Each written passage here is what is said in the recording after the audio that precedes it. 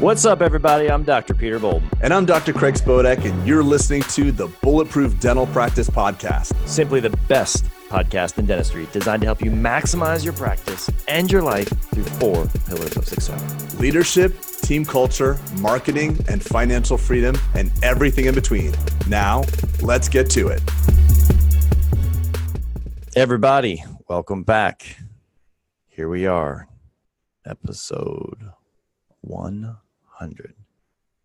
Greg, did you ever think it would make it this far? Do I think that you'd have me on for 100 episodes? Or No, do I no, think you've the only been on podcast was... No. Make no mistake. You've only been on for like 85. Remember, you jumped on after the fact. Right. So, yeah, I remember that 16th episode is where the ratings kind of came higher. I remember that. No, actually, the first 15 were all-time highs. But look. All right, all kidding aside, though, 100 episodes, and with just amazing engagement from all of our listeners. We had a summit, we published a book, and like all from the genesis of like, let's just start a podcast and see what the hell happens. And getting all the emails we do from people, and just, really feeling like we've leaned into some of our listenership and gained a lot of new friendships in the process. So I wanted to talk today kind of more about the journey and just talk about some of the cool people we've had on, and then maybe what we're doing going forward. Yeah, it's been looking back at all these different guests that we've had in the last 100 episodes has been an incredible journey.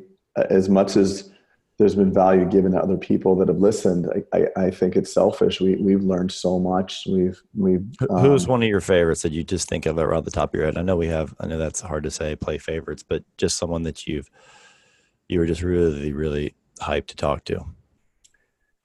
Oh God. Steven Klausnitzer, the guy with the stem cells, that just blew my mind. Not really too far. It's funny. I gave a talk. Sorry, buddy, I didn't mean to cut you off, but I just gave a talk to like 200 men on, for a men's group on biological futurism. And really, I know that's not really my profession per se, but they asked me to speak, and I kind of went into that stuff. And literally then from that, someone else asked me to speak to 1,000 people at the Georgia World Congress Center recently. I haven't even told you this, but like, people are into that stuff, right? And everyone is super interested. And I gave this analogy, which I thought was cool. And this may not be the content we want to talk about in the 100, but I've told this story and everyone really liked it. So maybe I'm going to tell our listeners. So back to that, Stephen was on, and it was all about stem cells, right? And so biological futurism has a lot to do with extending human life as well as we can. And if you're a fan of, I'm a fan of Peter Diamandis and Ray Kurzweil and stuff, but Ray Kurzweil has this prediction, and he's been right about 95% of the time in his predictions. He's a futurist, and he's been right a lot of the time. So there's this thing called longevity escape velocity. And he says this will occur in the next 6 to 10 years. And what this means is for every 1 year you're alive, science will gain you 1 year. So the analogy I gave was this. Okay, you're born on a beach. Out in the distance, you see this tsunami. It's 80 years away. Okay, when you get to be my age, you start looking out and you're saying, and this wave is approaching at 200 miles an hour. And you're looking there and you're like, and then you get to be, you're 40 and you're 40 or 35, you start thinking, holy cow. And you start running away from this wave, right? And that is analogous to you. I got to take care of my body. I got to eat better. I got to do all these things. And you're running because you want to escape this wave. Okay, so escape velocity means that as you're running, now you look off into the distance and Craig sees this airplane. You jump in the airplane, and now look at my hands. You're moving with parity of this wave. Got it. So it's not coming towards you. Exactly. So anyway, that was a cool thing that's kind of, but Stephen was a big factor in kind of, on my obsession. We talk about one of our guests, he was a big factor in kind of getting me on that road. Not that me talking about biological futurism to groups is going to lead to anything, but I enjoy it. And I think it's cool. And it's nice to get the cred from an audience to say, hey, come keep talking about it. Cause we dig what you're saying. Even though I'm not quote unquote the expert, that's not, I know, but you do have a doctor in front of your name. Yeah. It's amazing, like how many people like text me hey, can you take a look at this rash on my kid's thigh? I'm like, Yeah, right. oh, dentist, Another one of my favorites, Craig, was with Mark Cooper, and maybe that goes back to the futurism thing again, because I love when people make predictions, and he talked about so many things. I think we talked about that list and so many things that were going to happen, because I think when people make predictions, like they're literally just throwing their balls out there and saying, look, I may be right or I may be wrong, but history is going to prove me right. History is going to prove which way. But like being bold and making that prediction and risking your ego, risking your reputation, risking all those things, I just love when people do that. Yeah, me too. I love all the talks about the future. And as you're talking about the future of dentistry with Kristen Coachman. Yeah. The Brave New World, the future of dentistry, and talking about DSO 2.0 and the analogous to the hotel chains. It's so cool to. And you were calling it DSO 3.0 back then, remember? And I think you've been reeled in a little bit because I think you had the revelation that there's really isn't a 2.0 yet. They're all kind of 1.0, right? They're all really much the same with just a different secret sauces here and there. As you and I have kind of really gone down deep into the DSO rabbit hole, I think you discovered that they're really all the same. And dentistry. There's 1.0 and 1.2, 1.3. Right. Version 1. It's just software upgrades. Yeah. And also thinking about DSO 2.0, the next generation of DSO. And Christian even alluded to this too, is the DSO where the dentist wins, where the patient. It's a crystal clear pathway. It's just not been tangible yet. Right. And it will be.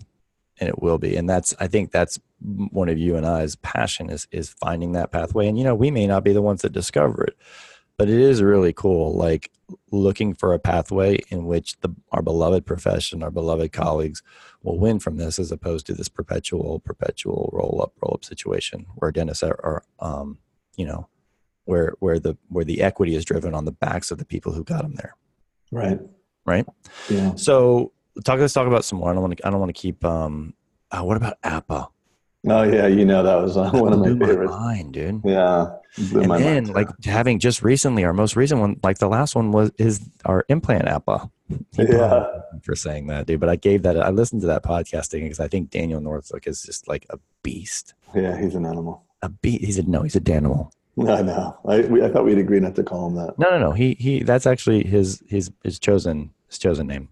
I know. I like the implant Viking. I thought about this. I asked one of my guys who places implants, like, what's a proficient implant guy? Like how many does one say, like, you're an implantologist almost? Yeah, like 400, 300, right? It's even lower than that. Like, I can remember back in the day, actually looking back, and, his goals were set up in the infancy of our kind of surgical setup here. And it was like, God, I'm going to get to 100, right? And that was the goal. Yeah. And so I put that in the context of like 3,500 implants is what he's placing. And then I thought about even this going so granular with my thought, Craig. I was looking at thinking about just unwrapping, just the process of unwrapping 3,500, just over and over and over again. It's just crazy, and just such a humble, cool dude. I really dig him on a whole lot. Yeah, he's just got that peaceful. And you should have seen him operate, by the way. I went down there and watched him prior to even the conference we went to at DIA, and he almost has this like symphony, like symphonic kind of movements. Like there's no wasted movement in what he does, and it was beautiful. Mm-hmm. So, speaking of, so this weekend is Voices of Dentistry, right? Like it's going on. Yeah, it's going on as we speak. Right now. As we speak. And did you get a lot of questions while you're not there? I did, actually. I got a lot of, people just presuming I was there because, I told everybody that it's because Dr. Spodek has gotten too big for his britches. Is that really what it was? No, it wasn't that at all. Yeah, no, I think there's a presumption that we're going to be there. We spoke last year. I know it was, very well received. Look, there's not a lot of new podcasts, and so maybe, that's cool. Like, we don't have to be the ones. I think some people were a little bit surprised. They're like, wait a second, one of the most popular. Okay. But look, I think it's a cool thing to actually gain some awareness for some of the newer podcasts. And, I think it's cool. So yeah, I hope that's a very successful weekend. Hopefully as successful as it was last year. I anticipate that it will it will be the same. Yeah, it was a good vibe. A lot of engagement, a lot of good people there. It was awesome. Are you liking my voice, by the way? What did you do to it? It's a little bit raspy. I'm coming off of A of a bender? 40th birthday in Bahamas for my buddy.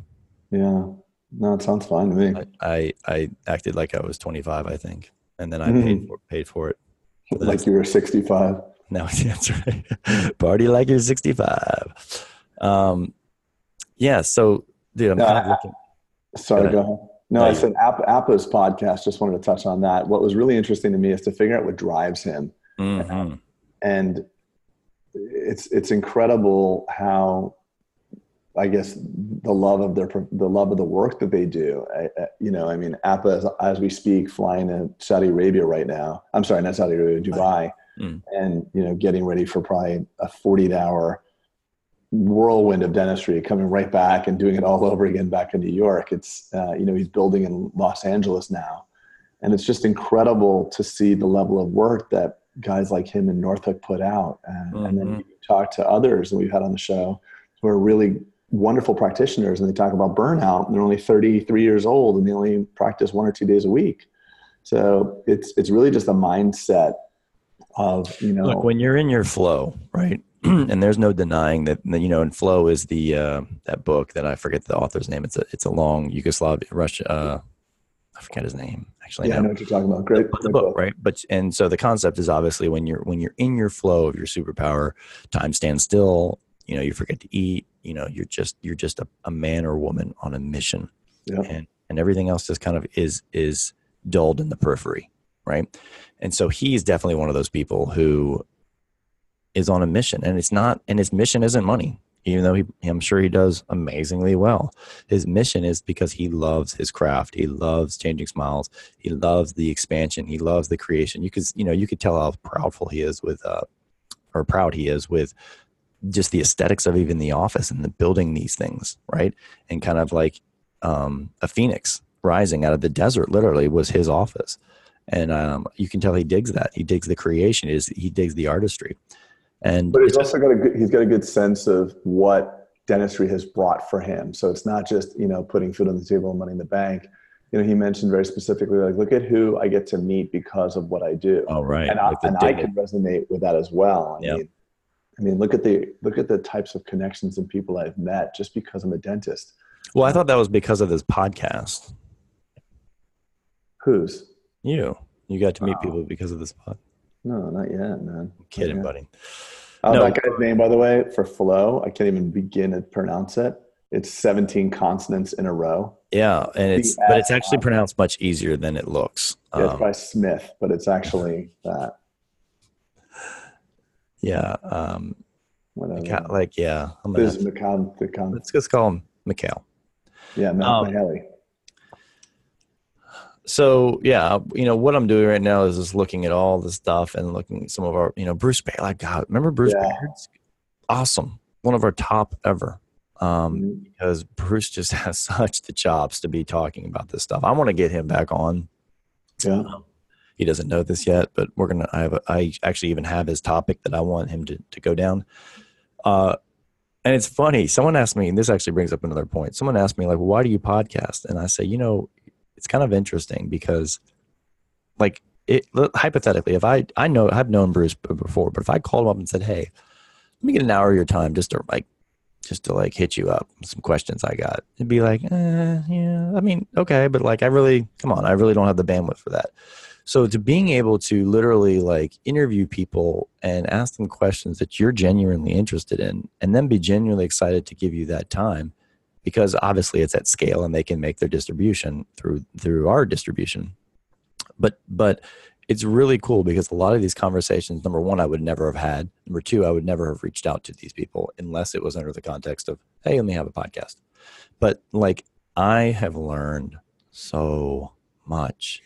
You're kidding me, man? It's crazy. So much. It's crazy. I don't even think of it, by the way, Peter. The funny thing is I don't think of it when I meet someone, a dentist, like, oh, I listened to the podcast.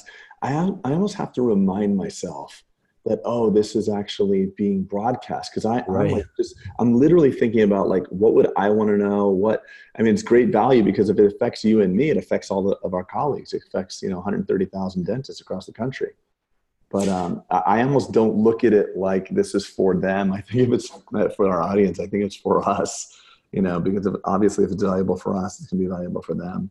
But having that one-on-one time with Bruce, I mean, I'm just looking back at the notes for the show, and top 3 traits that make a dentist profitable. Number 1 is communication skills. Mm-hmm. Everybody's trying to figure out how to do it better, faster, polish your preps even shinier. Or what new CE, how many questions do you get? What new CE should I do? Right. And then there's let's talk about the Instagram piece too. So there's all these young dentists on Instagram, putting the full arch Friday and and there's so much FOMO, fear of missing out in the Instagram world. They're all worried about what they're doing. And in some ways they're just trying to, posture like they've got a crazy practice. I mean, some people do and some people don't, but there's a whole freneticism in the dental Instagram influencer world. And as far as I'm aware of, outside of like Chris Ramsey, where is the communication training? Mm-hmm. Where is that training for dentists?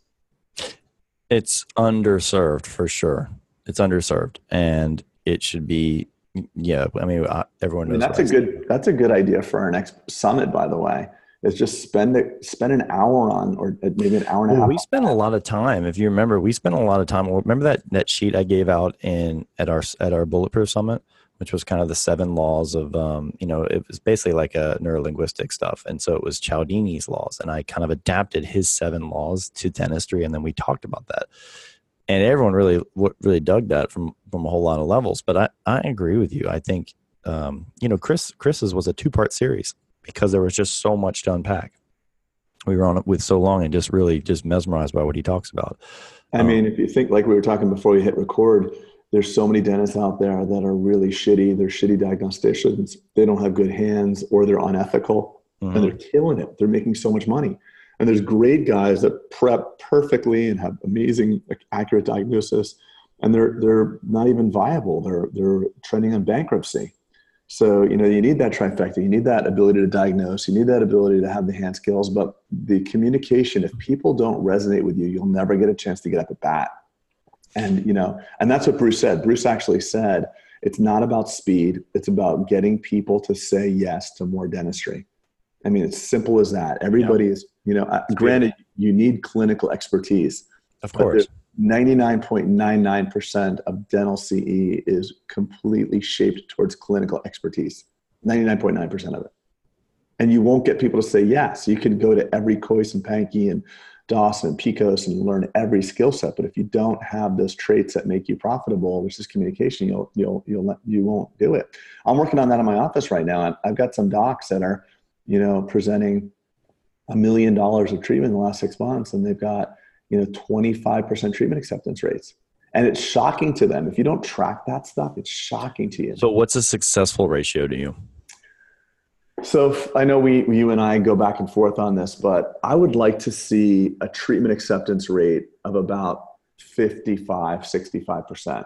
Okay. That's good. I like your higher number on that. Remember, a third of people will always say no. A third of people will always say yes, and a third are undecided. So that 66 to 70% is probably where you, or is a sweet spot of where you're not under diagnosing, or I should say, under presenting treatment, right? So sometimes I've seen where everyone's happy. It's a 90% acceptance rate around here, right? And all that means to me is we didn't present enough. We didn't go ideal.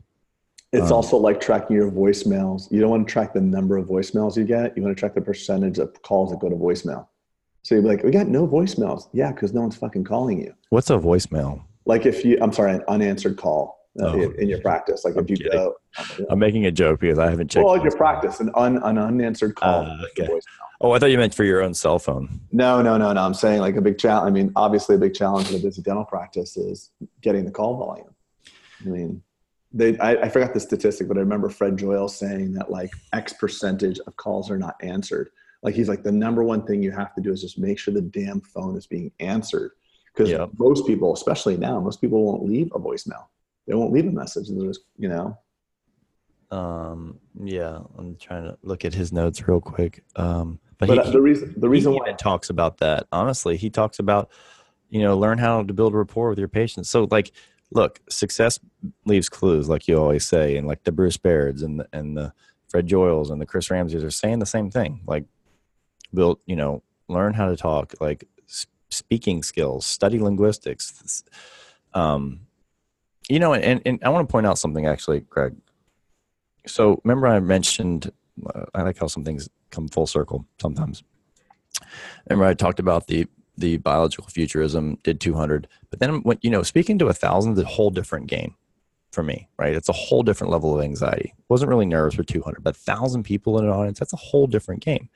So like, I am always on the quest to better myself, but that's a whole new level. And for that new level, I need a whole new level of skills. And so I'm going to hire a coach to teach me how to speak, because I don't feel like I have the chops to do it well. And I want to really knock it out of the park. And so I guess my point is that someone may look at me in the audience at that 200 and be like, that you can do that.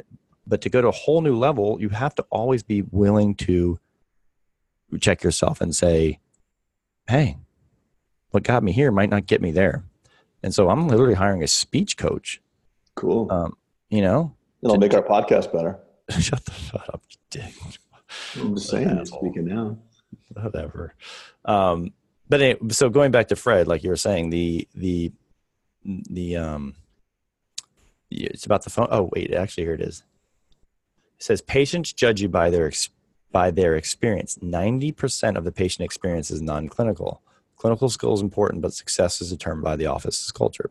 So that goes back to your Instagram. Who said that right Fred now? Joyal. Fred. Okay. So that goes back to your Instagram and how you have a little bit of, the FOMO and stuff like that. And I think we should talk about this for just a second, because look, we're entering a new year. It's a 2019. I'm sure all of our listeners have goals set up and they're ready to go, but marketing may be a big component of that. And to some of the younger guys, like you saying, the FOMO and the Instagramming, maybe that's a big portion or silo of their marketing. You never know. What do you think? Well, I mean, I think there's two types of,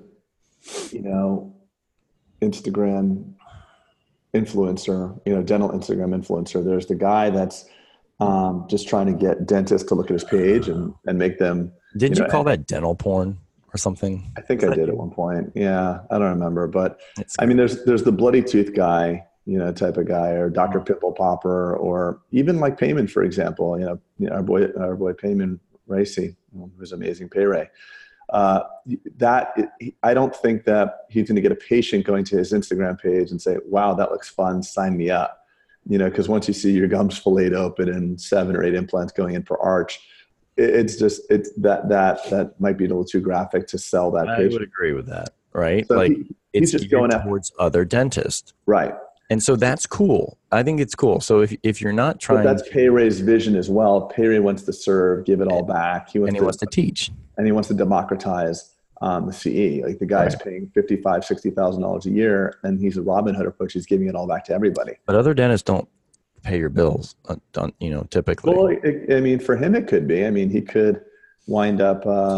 There's two silos of this. Is where we're going with this, right? Let's bifurcate this real quick. It's the influencers. Who are you trying to influence? If it's dentists, then you can tell it's a page full of gory or details. Let's just preps and whatnot. Yeah. Right. If you're trying to influence, your town or your city or your population around you to aggregate new patients, it's a totally different. The context is totally different. And not that you can't have both, but sometimes like it's almost like you have to have two different pages. Like a practice page that is looking for the fluffy and the cool and the culture. And if you wanted to have a professional page, like my surgeon does, he does stuff like Pay Ray on his personal page. So you can have both, but man, it takes a lot of time to deploy content. Yeah. You gotta get your own D-Rock. I do. I know, I set you up for that one. And by the way, that's been going great. So tell everybody what you're doing. That's kind of cool. So one of my dreams, starting about 5 years, and I guess that's when I became such a Gary V fanboy, is everyone knows a lot of his success. He kind of 10x'd, 20x, 100x from the time when he got D-Rock. And D-Rock is the guy who follows him around from sun up to sundown, or 18 hours a day, whatever Gary's crazy hours are. But Gary's superpower is talking and deploying just massive value to people. It wasn't ever going to be, how do I create cool videos? How do I make sure I go live here? How do I do all that stuff? Right. So the D-Rock is, his superpower is creating the content and deploying it across all the venues at all times as much as possible. Value. And so one of my dreams in dentistry was like, man, how cool would it be if I had a full-time videographer for all my practices, right? Because there's so much that's going on a day-to-day granular basis that people need to see. But yet, by the time you think of it, it's always, how many times have you heard this conversation, Craig? God, that would have been cool if we had videoed that. Oh yeah, you need someone there. Or golly, we should have done, and it's always a hindsight, golly. And so I got tired of the gollies. And so I just said, you know what, forget it. I'm going to stop dreaming about this. I'm just going to draw a line in the sand. I'm going to hire this person. And if I'm wrong, then it costs me a salary, right? For a year. I'll probably know in a year if it works. I think you can know right now it's working. I can see. Dude, it's the coolest thing I've done. One of the coolest things I've done in my career, because now my creativity has 10x because I'm not limited by my thermostat of what I can actually produce, meaning not produce dentistry, but produce like the image. So now I'm thinking about like baby documentaries and baby, like cool shit that I would never have been able to do. But it's really kind of like you and I have always beat this drum. It's always about amplifying the culture that you've created, amplifying the dentistry that you're doing. It's just amplification of what you have. It's not tricking. It's just amplification. Mm. And having him has been awesome. And the fact that he was like the breakout YouTuber of the year or something, like he had the chops to know how to do a lot of cool stuff. So like we've done even little things that have really helped move the lever. Like, let me give you just a for instance. So did you know that just by modifying and making a custom, do you know what a custom thumbnail is for YouTube? No. Okay, so do something. Go like search for anything in YouTube, right? And look at the videos that have like 10 higher views than the rest of them. And then look at the ones that have like the screenshot of you're frozen, right? Like this, and it's just a frozen this. So a custom thumbnail is the obviously it's the button you click on when you see the video, but it's a curated just for that. And the engagement of having a custom thumbnail is 10x higher. It's just because it's prettier to click on. I see it. So you're prettier to click on. Makeover. Yeah. I see. So like, I'm looking at two videos. I'm looking at one from 35 minutes ago, which is Extreme Smile Makeover Story, versus one from 2 years ago. And it's just you as a frozen image from 8 years ago. I see it. So we're going and redoing everything from a custom, right? Because that was one of his things, was like, hey, I'm a pro YouTuber, so to speak. So like even just going back and like not being too prideful and just saying, yeah, God, no, I did that wrong. And then tweaking it and then adding the right tags and like all these things. These are little, Sorry, I'm looking at your video. It's like a DJ. You ever been to a DJ booth and you always see him like there's 100 mil or a sound studio? Yeah. And there's 100 of those little knobs everywhere. And they're always like reaching up and tweaking one, always, like constantly. Like that's what I feel like our practices are like, our business. Well, that's what every business is like, man. Yeah. Every business is a subtle adjustment of the knobs. It's always tweaking. But that's what we'll all miss when we're retired, by the way. Yeah. That's what keeps your, this blessing of being able to, it's just a quality problem. Like the original problem you have when you're, for those of you who have just swung your doors open in your new practice and you're less than a year or two old, you're actually worried about staying in business. You're actually like, how am I going to do this? How do I afford to get an iTero or Trios or a cone beam? And then ultimately it's like, okay, you grow? And then the new challenge is, how do I maximize profitability? So it's a subtle massaging of all these little numbers of like, how do I get my staff salaries to 24%? And how do I save money on my, costs? And how do I get better costs with Invisalign? So it's that subtle tweaking that's to your point of what gets you here won't get you there. Every year you have to reinvent yourself because there's different challenges facing each one of you as you grow. And I think, going back to longevity, I think that is one of the secrets of longevity is constantly being excited about learning something new. Yeah. Right. Like there's been days, Greg, when I have to keep myself in bed because I can't get up at 5, even though I want to, but I make sure because I'm so excited to go do shit and the shit I want to do. And maybe that won't always be that way, but I have heard that. I've actually spoken to a lot of elderly people who are, in longevity standpoint. And, one of their is just the constant quest to learning, whatever it is. Well, that's what makes you happy. We talk about that all the time. What makes you happy is progress. Progress. Exactly. Progress is what makes you happy. Yeah, man, there's so many guests I'm looking at right now. I'm like, holy cow. Like we covered a lot of content. And made a lot of a lot of friendships in there, a lot of just connections into the space. Like with Reese Harper, like all the myth busting financial planning, and Reese has become a good friend of ours and a good financial advocate and a big sponsor of the summit. And just, we learned about what a great company he has, just from an ethical standpoint, and just like, we need more of those kind of people in dentistry. I mean, look at all the dental students we talked to. Remember going live on that, the questions, and then I think it was a Temple University, and we had like a group of 5 of them, and then we recently had another one of dental students, and those have been some of our more popular. I'm thinking that we have a younger dentist, maybe some dental student listenership, but it's cool because we are a totally different narrative than some of the other podcasts, and that's something I hear a lot, is that y'all are so different, right? Y'all are so different. Everyone always laughs at us at how, we have this funny dialogue with each other, and it's a little bit raw and it's a little bit abusive to each other.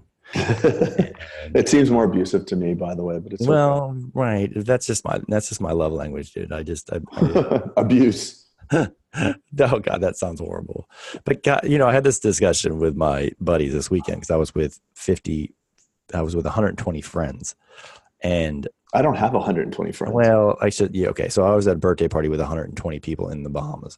And we were talking about how women show admiration and respect to another woman and their friendship by doting and saying, look how pretty you look. And I love this dress. And like, oh, you're the best. And guys are like, hey, what's wrong with your shoes, dude? Like they're just like, they just bust on, like it's constantly busting on each other. But when you're close friends, I mean, like some of your best friends, like you're not afraid to bust on each other, because like that's how you show, like that's how guys show love. It's weird. Yeah. I always tell my buddies, I'm like, I'm not making fun of you. Like we're not jabbing each other. We're probably not that good of friends. Exactly. That's so true. I don't know how I got in that segue. Sorry, bud. No, it's all good. I'm psyched about your D-Rock thing, man. That's something that I've always wanted to do. I think I'm going to wind up doing that as well. I've got a guy in my office that is doing our videos for us, but I think it needs to be a dedicated person. You can't dabble. You can't dabble, because like, it's like anything in your office. If a lot of people have that accountability, no one has that accountability, right? Yeah, that's right. You have to have someone that like, that's their lane, that's their responsibility, and they're going to rock it. And I have to say, as much as I love marketing, I love doing this stuff, but it's even freed me up a little bit, like I mentioned, because now I'm not having to do a lot of little granular movements in the marketing. I can look big picture and say, let's do this and this, and he's handling the boots on the ground in that area. Plus, like my doctors are really feeling appreciative, because like look, the camera's on them, they're showing their spotlight and all that stuff, and and then they can repost it. I saw Dr. Gandhi reposting stuff. It's super cool. Man. And so it's just so cool. It's just so cool. And like I said, if it's a failed experiment, whatever. No, it's not. It's not going to be. It's not going to be. But it has it. So let's talk about where the rubber meets the road for a second, because it's fun to do these things, but like the rubber has to meet the road. It has to be a good ROT or return on time or return on investment. And I don't know if January is typically, I'll have to look at the numbers, but I don't know if January is typically a higher month for new patients, but they're high right now. Like people who've called in, and our engagement on social platforms is high, and our views are high. And it is a test to kind of putting out better quality shit and doing it more consistently. Like today, it's all content, man. Today at noon, I've never gone live. Like we've been announcing this big live thing. We have like 600 people waiting in the, for me to go live to talk about dentistry and just answer like even dumb questions or talk about the Super Bowl. I don't know. like going live, like, and that's the shit I would have never done, Craig, without having someone there. So again, I will make sure to update our listeners on this as it evolves, and hopefully it just gets cooler and cooler. But I agree with you. I think even a practice of your magnitude, you need to be a full-time amplifier in there, just crushing it. Oh, for sure. Right. Yeah, that's absolutely true. Finally, the Bulletproof Practice Book is out on Amazon. Craig and I have distilled down our experiences in dentistry over the past 20 years in our true to form, unfiltered fashion that y'all have come to expect from our podcast. We talk about our victories and our bruises, and it's 132 pages of vision, leadership, marketing, and even just life as a dentist, and it's meant to entertain you. So we hope you'll support us and grab a copy on Amazon today.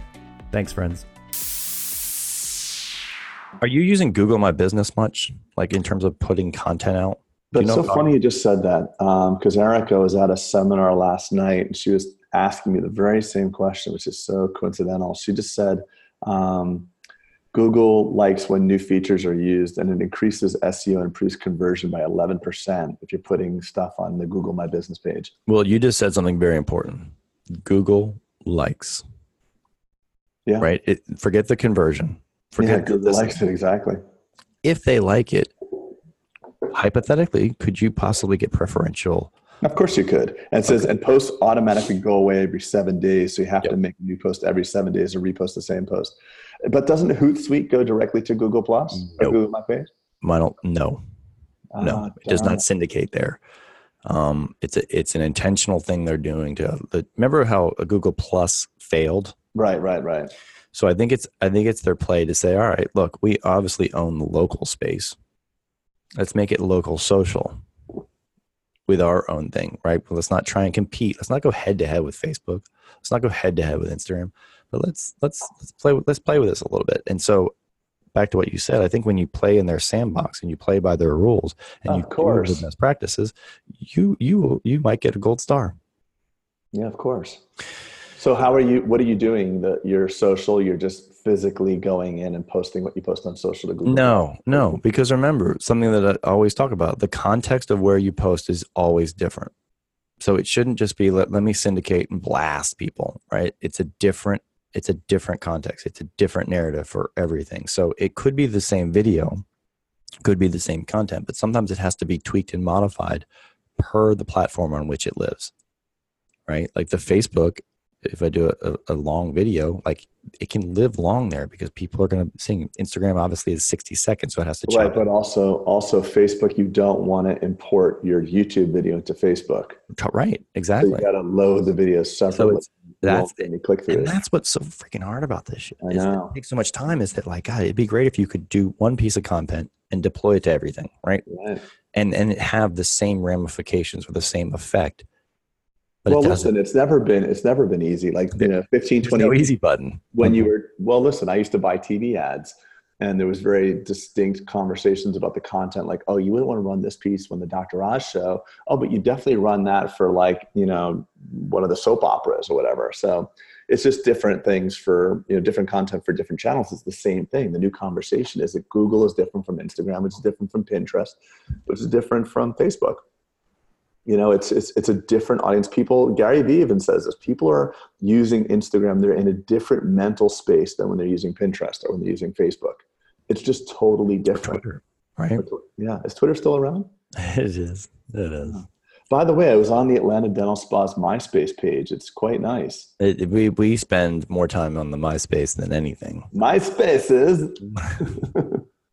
To quote my good friend Borat, you love the MySpace joke. I do. It never gets old. It never gets old. Keep it up. It's just like your use of the word granular. You said it 15 times so far this podcast. No. My favorite word is still binary.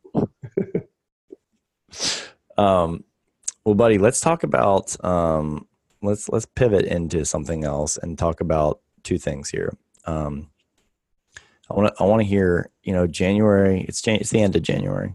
But January is usually a good time when people kind of look at their year. They look at last year. It's a time of reflection. It's a time of looking forward. What's on your radar? How was last year? Last year was good.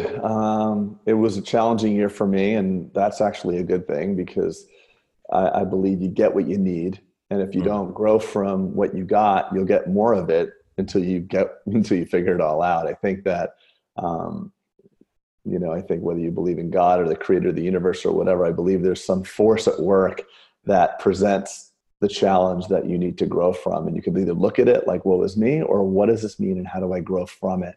And it can define you and you can kind of pack up and retreat, or you can learn the lesson and grow from it. So I'd say 18 was a big year of growth for me personally, and a lot of transition to practice. And Yeah, you were tested. yeah, I was tested, and but I came out the other side, realizing how certain things I've done created that reality for myself. In other words, I don't feel like I was a victim of it. And Mm-hmm. I had some really influential people in my life that really guided me through it. One of them was you. You helped me out a lot, of course, but I was lucky to have some other people that really helped reframe it. And I think that we tend to resent the challenges, but we can't resent the process. The challenges create opportunities. And looking back on all of it, it made sense. And I really feel responsible for it. I feel like some of the stuff that went wrong, I was like, that was my fault. I was asleep at the wheel. And that's a sign of an amazing leader. I mean, and is really taking just extreme ownership in all areas of your life, right? Extreme accountability. And I don't think you did that because you read the book. I think you did that because that's at your core, right? Yeah, I haven't read the book yet, but I heard it's a good book. And you don't play the woe is me for long. And if you do, you kind of, at least you're aware of it, right? Like the rest, like some people get in that narrative and all of a sudden that narrative now becomes them. You can step outside of that and look and say, holy shit, what's going on? And just kind of give it some time to unpack. Yeah, I mean, your results will show you your performance, not your intention. Your intention doesn't show you your performance. Your results do. So if you don't get the results you want and you're continuing to not get the results, the only person to really look at is the person that's making up the rules, and that's typically us. Mm-hmm. And being in the blame game, whether it's blaming yourself or blaming other people, it's fool's gold. You won't really advance yourself. So in one side, taking extreme ownership is hard, but the other way is just drawn out long chronic pain. I'd rather rip the Band-Aid off and say like, oh wow, I see that. Maybe it was this that caused that. Maybe it was too, not explicit with me, and Thor brought up a really great thing to us. We were working with Thor this year quite a bit. And Thor said one of my favorite quotes of 2018, he says, stress comes from knowing what to do and not taking action. Mm-hmm. That just like blew my brain. Stress comes from knowing what to do and not taking action. That's what eats us alive. Is, you wake up in the middle of the night, like, I really got to do this. I really got to do this. And then by morning, the list of 20 other things gets in its place and you don't do what you're supposed to do. So action is the antidote to stress. And sometimes the easiest thing to do is the only thing you can control is you. Yep. And that's a peak performer thing. Everybody that's a peak performer takes that extreme ownership. I have someone in my life right now that's a unique challenge. And I'm sitting up thinking like how to work with this employee. Like, what do I do with them? And one of the traits that this person has is that every time something goes wrong, it's like, well, they didn't blah, blah, blah. Mm-hmm. Or they, I'm like, well, who's they? Is it the front desk people, the assistants? It's always a different they. And you're never going to get to the next level if you're not saying it's you. I mean, if consistently different people are not doing what you want them to do, the only person that you can point back to is you. There's that saying, when you're pointing at someone, there's 3 fingers pointing back at you. So if you don't get the results you want, look at what you did to get those results. Mm-hmm. And that's actually liberating. It's actually liberating.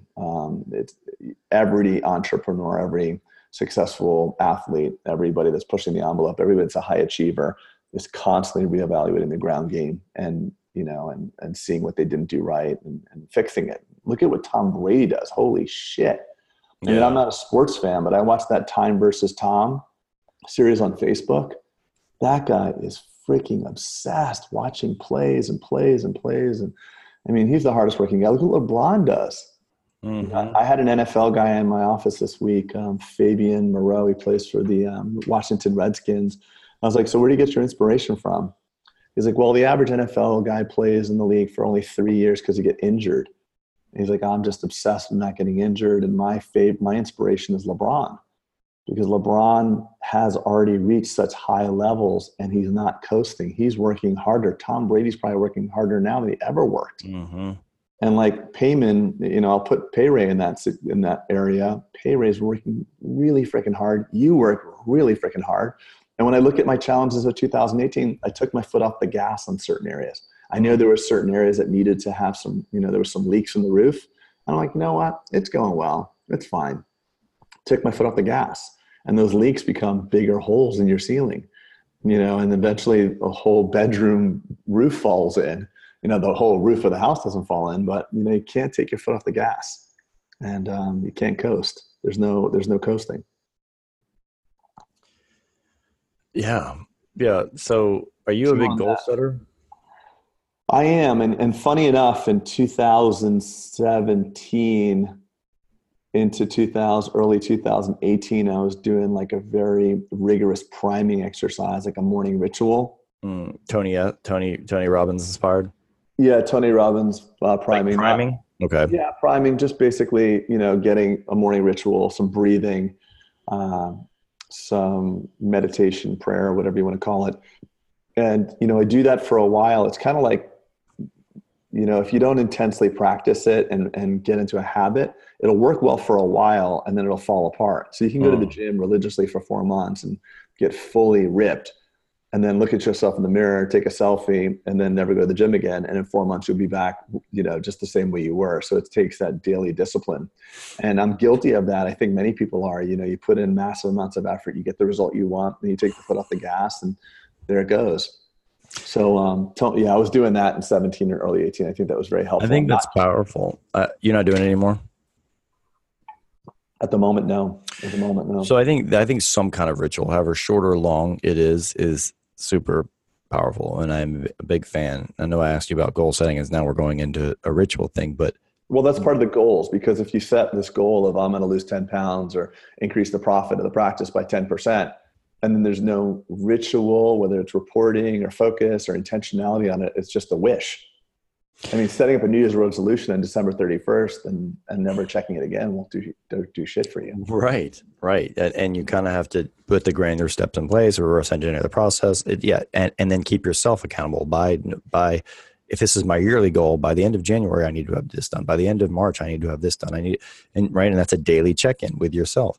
It helps to have an accountability partner. I'm not going to lie to you. A friend who can do, or a coach.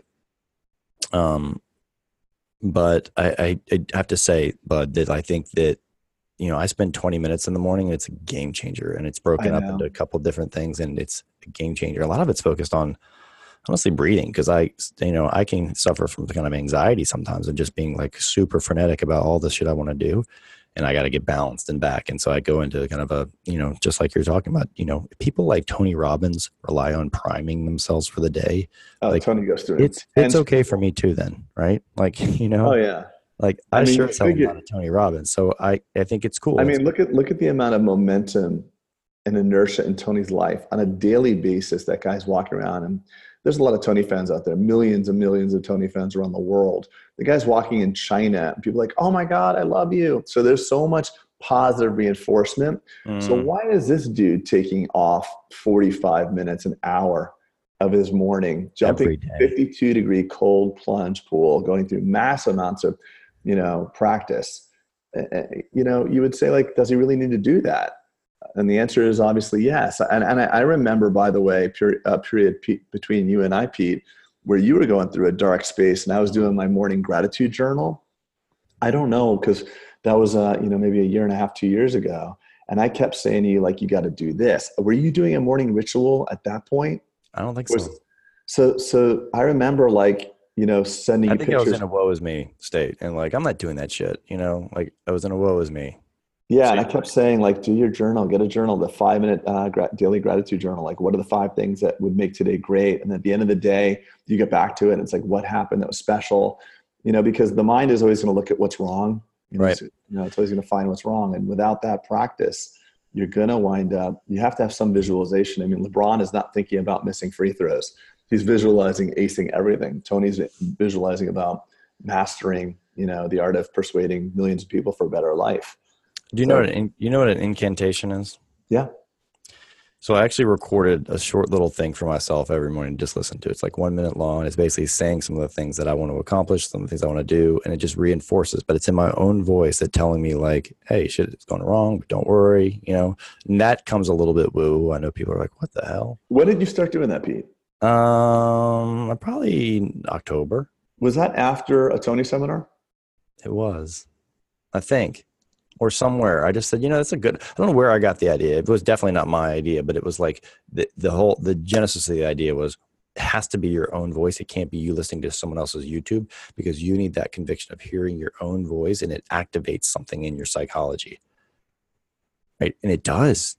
I mean, listen, at any given moment, there's a voice going a million miles an hour in your fucking head. And it's the beating, like you always say, it's that beating, like it's that beating of the drum. And if you can kind of hit that and say like, no, and you get constant gentle beating. I'm not worthy. And then you listen to that tape, and it's like, you remember that self when you recorded it. And it's like, you're a badass. Get out there and crush this, like just messaging. And it and then you get out of that and you're like, yeah, what the hell was I thinking? That I couldn't do something. Blah, blah, blah. So anyway. This is so interesting. I just remember, Pete. I mean, it's so cool to look at this progress, because I do remember a state where you're like super woe is me. It was going on for a couple months. Mm-hmm. It was spilling over not only from the business, but into other portions of your life. And I was the one like, hey, gratitude journal. Mm-hmm. And then I didn't realize this, but when I was at your house a couple of weeks ago in Atlanta, you showed me that little chair that you have and all the notes and the prayer thing. That is no wonder. I mean, it's like we're like I'm like wondering like, where'd you get your abs from? You're in the fucking gym an hour a day, right? It's the same thing. It's the mental discipline you're putting in that work.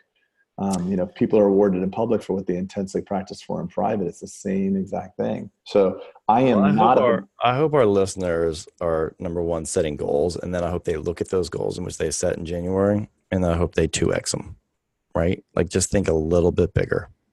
Because like, what's like, okay, like you're like make it a moonshot as opposed to just like a goal. And also don't just focus on financial goals. No, of course not. Of course not. Like, there could be 10 pounds, getting healthier, like all the shit we've talked about on our podcast, the longevity, looking into this. I'm going to learn about this. I'm going to take my family here. I'm going to spend more time, like all these things. It's actually financial is only one of like eight or 10 factors in that. And yes, that's important too, because it feeds a lot of the other shit you can do. Hey, did we talk about the disease of more, that article I sent you? Yeah. The hedonic treadmill kind of thing. Did we talk about that on the podcast? No, we haven't had that on the podcast, but that disease is, pervasive for sure. Yeah. So Manson, the guy who wrote The Subtle Art of Not Giving an F, published an article that my buddy sent me, and I sent to Pete, and I sent to everybody. It was the disease of more, and it basically says that humans like to be at a 7 out of 10 in happiness. Mm-hmm. So you win the lottery, you go to a 10, couple years later, you go back down to a 7. You're at a 7, someone dies, you go to a 1 or a 2, and then you kind of bounce back up to a 7. So there's this idea that we should get to a 10. And if we just had this or did this, we'll get to the 10. And I think it's really, really important to set your thermostat higher. Correct. Yeah. To move that thermostat. I think that's too, you hear about the deserve level and all that stuff, right? Well, I do. That's how, like, I hear that thermometer and the deserve level, and instead of a 7, it should be, why can't it be a 9 or a 10, right? Why can't that be your set point? And there's some science behind the fact that some people were just DNA, from a DNA standpoint, were just created to be a little bit higher set point than others. And I can relate to that. Some people are more golden retrieverish and some people are more German shepherdish. It's just a different, I don't think it's about making more highs, by the way. Okay. It's about mitigating the lows. So I think that you don't need to like have, a random person write you an email telling you how special you are, your wife coming, telling, saying something to you. I think in the human mind, it's about mitigating the low points. I think you can't control the highs because the highs are sometimes external. You get in a car accident or your kids get sick. But I think mitigating the lows, the self-talk, the dialogue that you have, let's make that happiness go up a little higher. Let's pivot again, because I want to keep just kind of looking at episode 100 and keep acknowledging the fact that it's 100. So let's talk about what we're doing in terms of Bulletproof going forward for this year. The summit, we kind of threw it out there with having a summit, and like that was one of the highlights of my year. Yeah, me too. Having that and just meeting the people who came, and just God, it was just cool. And it wasn't an ego thing. It was just cool. Like I really felt like I was just a cog in the wheel that was going down the field. And it was just cool to be involved in that in the St. Regis and doing it in such a cool place. And, and the feedback we got though, man, the feedback was just so awesome. It was so good to be able to serve people. And we stressed like the authenticity. Like we wanted to be people to be truly authentic with those. And it was just raving feedback. So we had been pressed to do, at the time, people were like, you got to do this more than once. Cause there's so many little things we want, so many more niches of what we talked about here in this day and a half that we want to hear more of. And you and I kind of struggle with that because it's a process to put that on, right? And I didn't want to dilute it. Well, when we were done, I was like, Pete, we got to do this. You're like, I don't know, man. I don't know. Yeah, I did. I was like, nah, see you next October. Nah, we're not doing this again, bud. I mean, we're not doing it like quarterly or whatever it was recommended. Because I don't want it to become a business. I want it to become a value prop where people are excited and they're really feeling like they're getting there. I don't want it to become like whatever. That being said, there is an opportunity that has been brought to us for doing one, because obviously a lot of our, you and I live on the East Coast. And so we're doing venues in the East Coast. So it's been brought to actually one of the listeners, and who's not a dentist, but he works with a big supply company, and they want to help us kind of host one out on the West Coast. And you and I were intrigued because you and I already talked about taking a family vacation to California this summer and, getting out of the heat, and kind of going to a more Mediterranean climate. And it just kind of like, nothing happens by mistake. It's just kind of funny how all things sometimes kind of align. And, I think that's going to happen. And I think that I want everyone to kind of just bookmark if they're interested in hearing about a summer summit. I'm not saying it's going to negate the October one. Do you think? I don't really know. I mean, it's all about before Pete and I got on stage. We got our shit together. Well, before we got on stage, Pete and I are like, in the morning before, he's like, well, we're going to give this a whirl. We're going to see if we add value. And if it adds value and helps people, then we'll do this. And if it doesn't, we've been there, done that. And, Pete and I had a small like prayer before we went on stage. Remember that? It was just like, just God, give us the ability to help just one person today. If we could help one person of these 88, 90 people in this room, that's a success. Yep. And that spirit of paying it forward really permeated the entire weekend. And I left I felt like we did a massive, value proposition, and then the validation of what we did. So I think it's not even about you and I. It's not about whether or not we want to do it. I think dentistry needs it. And when you think about, the conversation today where there's a million places you can go learn to polish your preps and take out, bone grafting. There's a million courses for socket preservation and implants and guides. And God, there's a million experts in that, but there's really no zone for the conversation that we're having.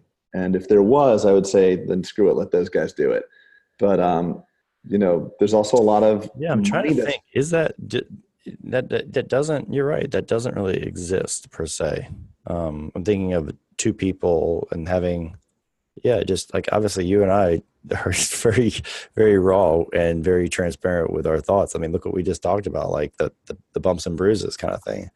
And so many people are peacocking that, everything's great. Just follow my path. And here's my course.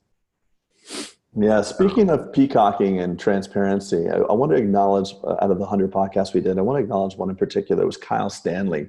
Mm-hmm. Because he was so real and authentic, and he's so sincere. And when he brought up the suicide thing, and Kyle shared a very personal story of his on the Christian Coachman podcast about how he got really depressed and burnt out. And I think dentistry needs more Kyle Stanleys and more people that are willing to admit their failure, and they're willing to show their bruises. I think that is what's needed in dentistry. We've got a very high suicide rate, and couple that with the FOMO that goes on Instagram, how you see these dentists flying all around, doing all this stuff. And like, if you're just a general dentist struggling, where are you going to turn to? So I think it's also really important for the guys who have made it, quote unquote, made it, to show that it's not all, roses and sunshine. It's very liberating for people. I mean, a lot of people want to be just like Kyle or just like you, Pete, and they don't see that there's a dark side to it too. And when they see that, there is some understanding of like, okay, they don't have it easier than I do. And I love that podcast that we do. Yeah, that's powerful as shit. Like what you just said. Yeah. Like, like everyone, we're all in this together. Right. And so I think you're right. You can, if you're looking at Instagram and looking, God, look at Payman. He's posting so much. I'm not doing that. I'm not doing that. Another full arch. Isn't that like 25 or 30 grand? And Payman, if you talk to him, he's an open book. He'll tell you, wow, this is tough. What do I do? I don't know what I'm doing. But there's no voice for him to say that, because his channel is really about showing the surgeries. And statistically speaking, there's really good data to show you that the more time you spend on social media, the more unhappy you're going to be. It's actually a direct correlation. There's a time chart, right? It's inversely proportional. Right. And here I am, by the way, spending a shit ton of time on it. And knowing that, I set my timer to only allow. So you can do that on the iPhone, by the way. Of course, man. Okay. Of course. You just hit ignore. Yeah, just give me one more little 15 minutes, a little bit more dopamine, a couple more likes. Dopamine. So it's and a lot of, but it's real, and there is a value placed on your influence. I've been asked to speak, and they want to see my Instagram, and they want to see how many followers I have. So there is some credibility to those numbers. So it's not, and listen, it's social proof, right? Yeah. And that's why they want to see that, right? Because that's an easy metric now that we can gauge ourselves, for better or for worse, in the society. I do it looking at patients when they're saying, "Hey, I want some free whitening." I'm like, well, you only have 100 followers. I don't think that's going to work. But like, that's not fair, right? I know it's not. But, so anyway, the summer summit, West Coast Summer Summit, that potentially may happen. You heard it here first. We're looking at the weekend of June 14th and 15th, which is, I don't know if anyone's going to look at their calendar. Father's Day is the 16th, which, we struggled with for a little bit. I said, man, I don't want people to kind of feel, especially East Coasters, because it's hard getting a flight home if you want to go home for Father's Day. But it could be a cool thing in which it's the summer, right? So it could be a cool thing when people parlay that into a vacation. East Coasters do, like you and I are going to do. And West Coasters, obviously, they can take, the summit will be over on Saturday afternoon or evening, and they can fly home that night. But that was really the only times when then your schedule aligned, my schedule aligned, and Henry Shine's availability was, because Shine's going to be one of the people that is really going to help position this. Really just through note, and it's not, we're not having an alignment with anything, meaning sometimes when people take sponsorships, they all of a sudden now it becomes geared towards like, oh, it's just like hawk Shine stuff. But it's really, Shine's proposition was, we just want to create value for a lot of our clients. And that really resonated with us. And also, Pete, really important to say, for those of you who went to the summit, this already, but for those of you who didn't, we did it at the St. Regis. And it was like a freaking wedding. Like we had a cocktail reception outside. What was the bill for the cocktails that was included, that we paid for, rather? Well, that was our fatal flaw in the. We had an open bar. It was like, but we didn't care. We were drinking. Yeah. We were loving. Speaking of endorphins, our endorphins were going super high. We're like, just let it roll. That was a $15,000 bar tab. Right. But the point that I'm saying is that we believe, Pete and I believe, that learning in an environment that's, beautiful and surrounding yourself in a luxury environment like the St. Regis actually is a transformational experience that helps you get into your zone of creativity. Mm-hmm. And we're not going to do a summit at the DoubleTree or the Ramada. It's just not what we're going to do. If we're going to bring our families, we're going to travel, we're going to take time off. We want it to be a luxurious experience. And experience, just like what we talk, right? So going back to the dental experience, the vacation experience, like life is about quality experiences, and they don't always have to be expensive quality, but it's all about experiences. Well, Shine will help us go to the Laguna, what is it, the Ritz-Carlton or one of those things. Oh man, yeah. We don't know where it's definitely gonna be Santa Monica, so it's in that area, like the LA, greater LA area, within an hour of LA. We don't know the venue of that. Again, if you're listening to this podcast and you're interested, make sure you're signed up on that text list, because once we get all the full information, those people will hear about it first, because that's what it's set up for. And also one thing that was really cool, and I hope we're going to do this again, Pete, is that it was such a small group. By, the end of day one, we all knew each other. We all knew the practices. So, you put 100 people or 150 people in that room, you're going to destroy the sense of community that we created. So I know ideally you want to put as many people in the room so that you can cover your costs, but there is a sweet spot. I'd love to limit it like we did to that smaller group, an intimate group. I really think that was valuable. Everybody by the end of it had like a band, it was a band of brothers and sisters. Right. And they're still talking, right, to each other. Like their friend, they form lifelong friendship. That's what it's about. That's cool. It's really cool. Because like you said earlier in Kyle's thing, dentistry is a lonely place, and it can be, and unless you have someone saying like, yeah, that happened to me too, or like, oh, here's how I fixed it. That's validation for what you're feeling. And you got to get out of the woe is me. Because I think there's a lot of that in our culture, and especially in dentistry. Like you and I just talked about how we had it within the past 2 years, both of us independent. Yeah. So, buddy, I think let's put a cap in that. I will be serious for once, and that I am when I'm talking to you, and I won't bust on you, but I'm really blessed to be doing this journey with you, pal. You're one of the most solid humans I know, and I can't tell you how grateful I am for your friendship. Yeah, likewise, buddy. Literally, what we have together, this friendship and this ability to hold each other accountable, I think that's what makes the value proposition for the listener as well. Because it's just, if we can do this for each other, people can, benefit as well. And that's, I agree, man. We are blessed to have this friendship and this venue. And anything also the chops, because at the end of the day, if we weren't struggling and doing what we're doing, no one would be listening. So I'm grateful for the journey. I'm grateful for you. And of course, we're grateful for the listeners, and nothing better than to be out in a dental conference and have someone come up and say, hey man, you helped me a lot. Yeah. What you said here really helped me. That's the good shit right there. That. And you're like, whoa, it matters. It does matter. Yeah. All right, brother. Have a great day. Have a happy Friday. Enjoy your always beautiful weather behind you. And I'll go play in the cold. All right, Pete, I'll talk to you soon. All right, pal. Thanks for listening to another edition of the Bulletproof Dental Practice Podcast. If you got any value or insight from today's episode, it massively helps us create awareness if you would take 5 seconds and leave us a review in iTunes. Also, stay in touch with our updates and such by just texting the word bulletproof, all one word, to 345-345.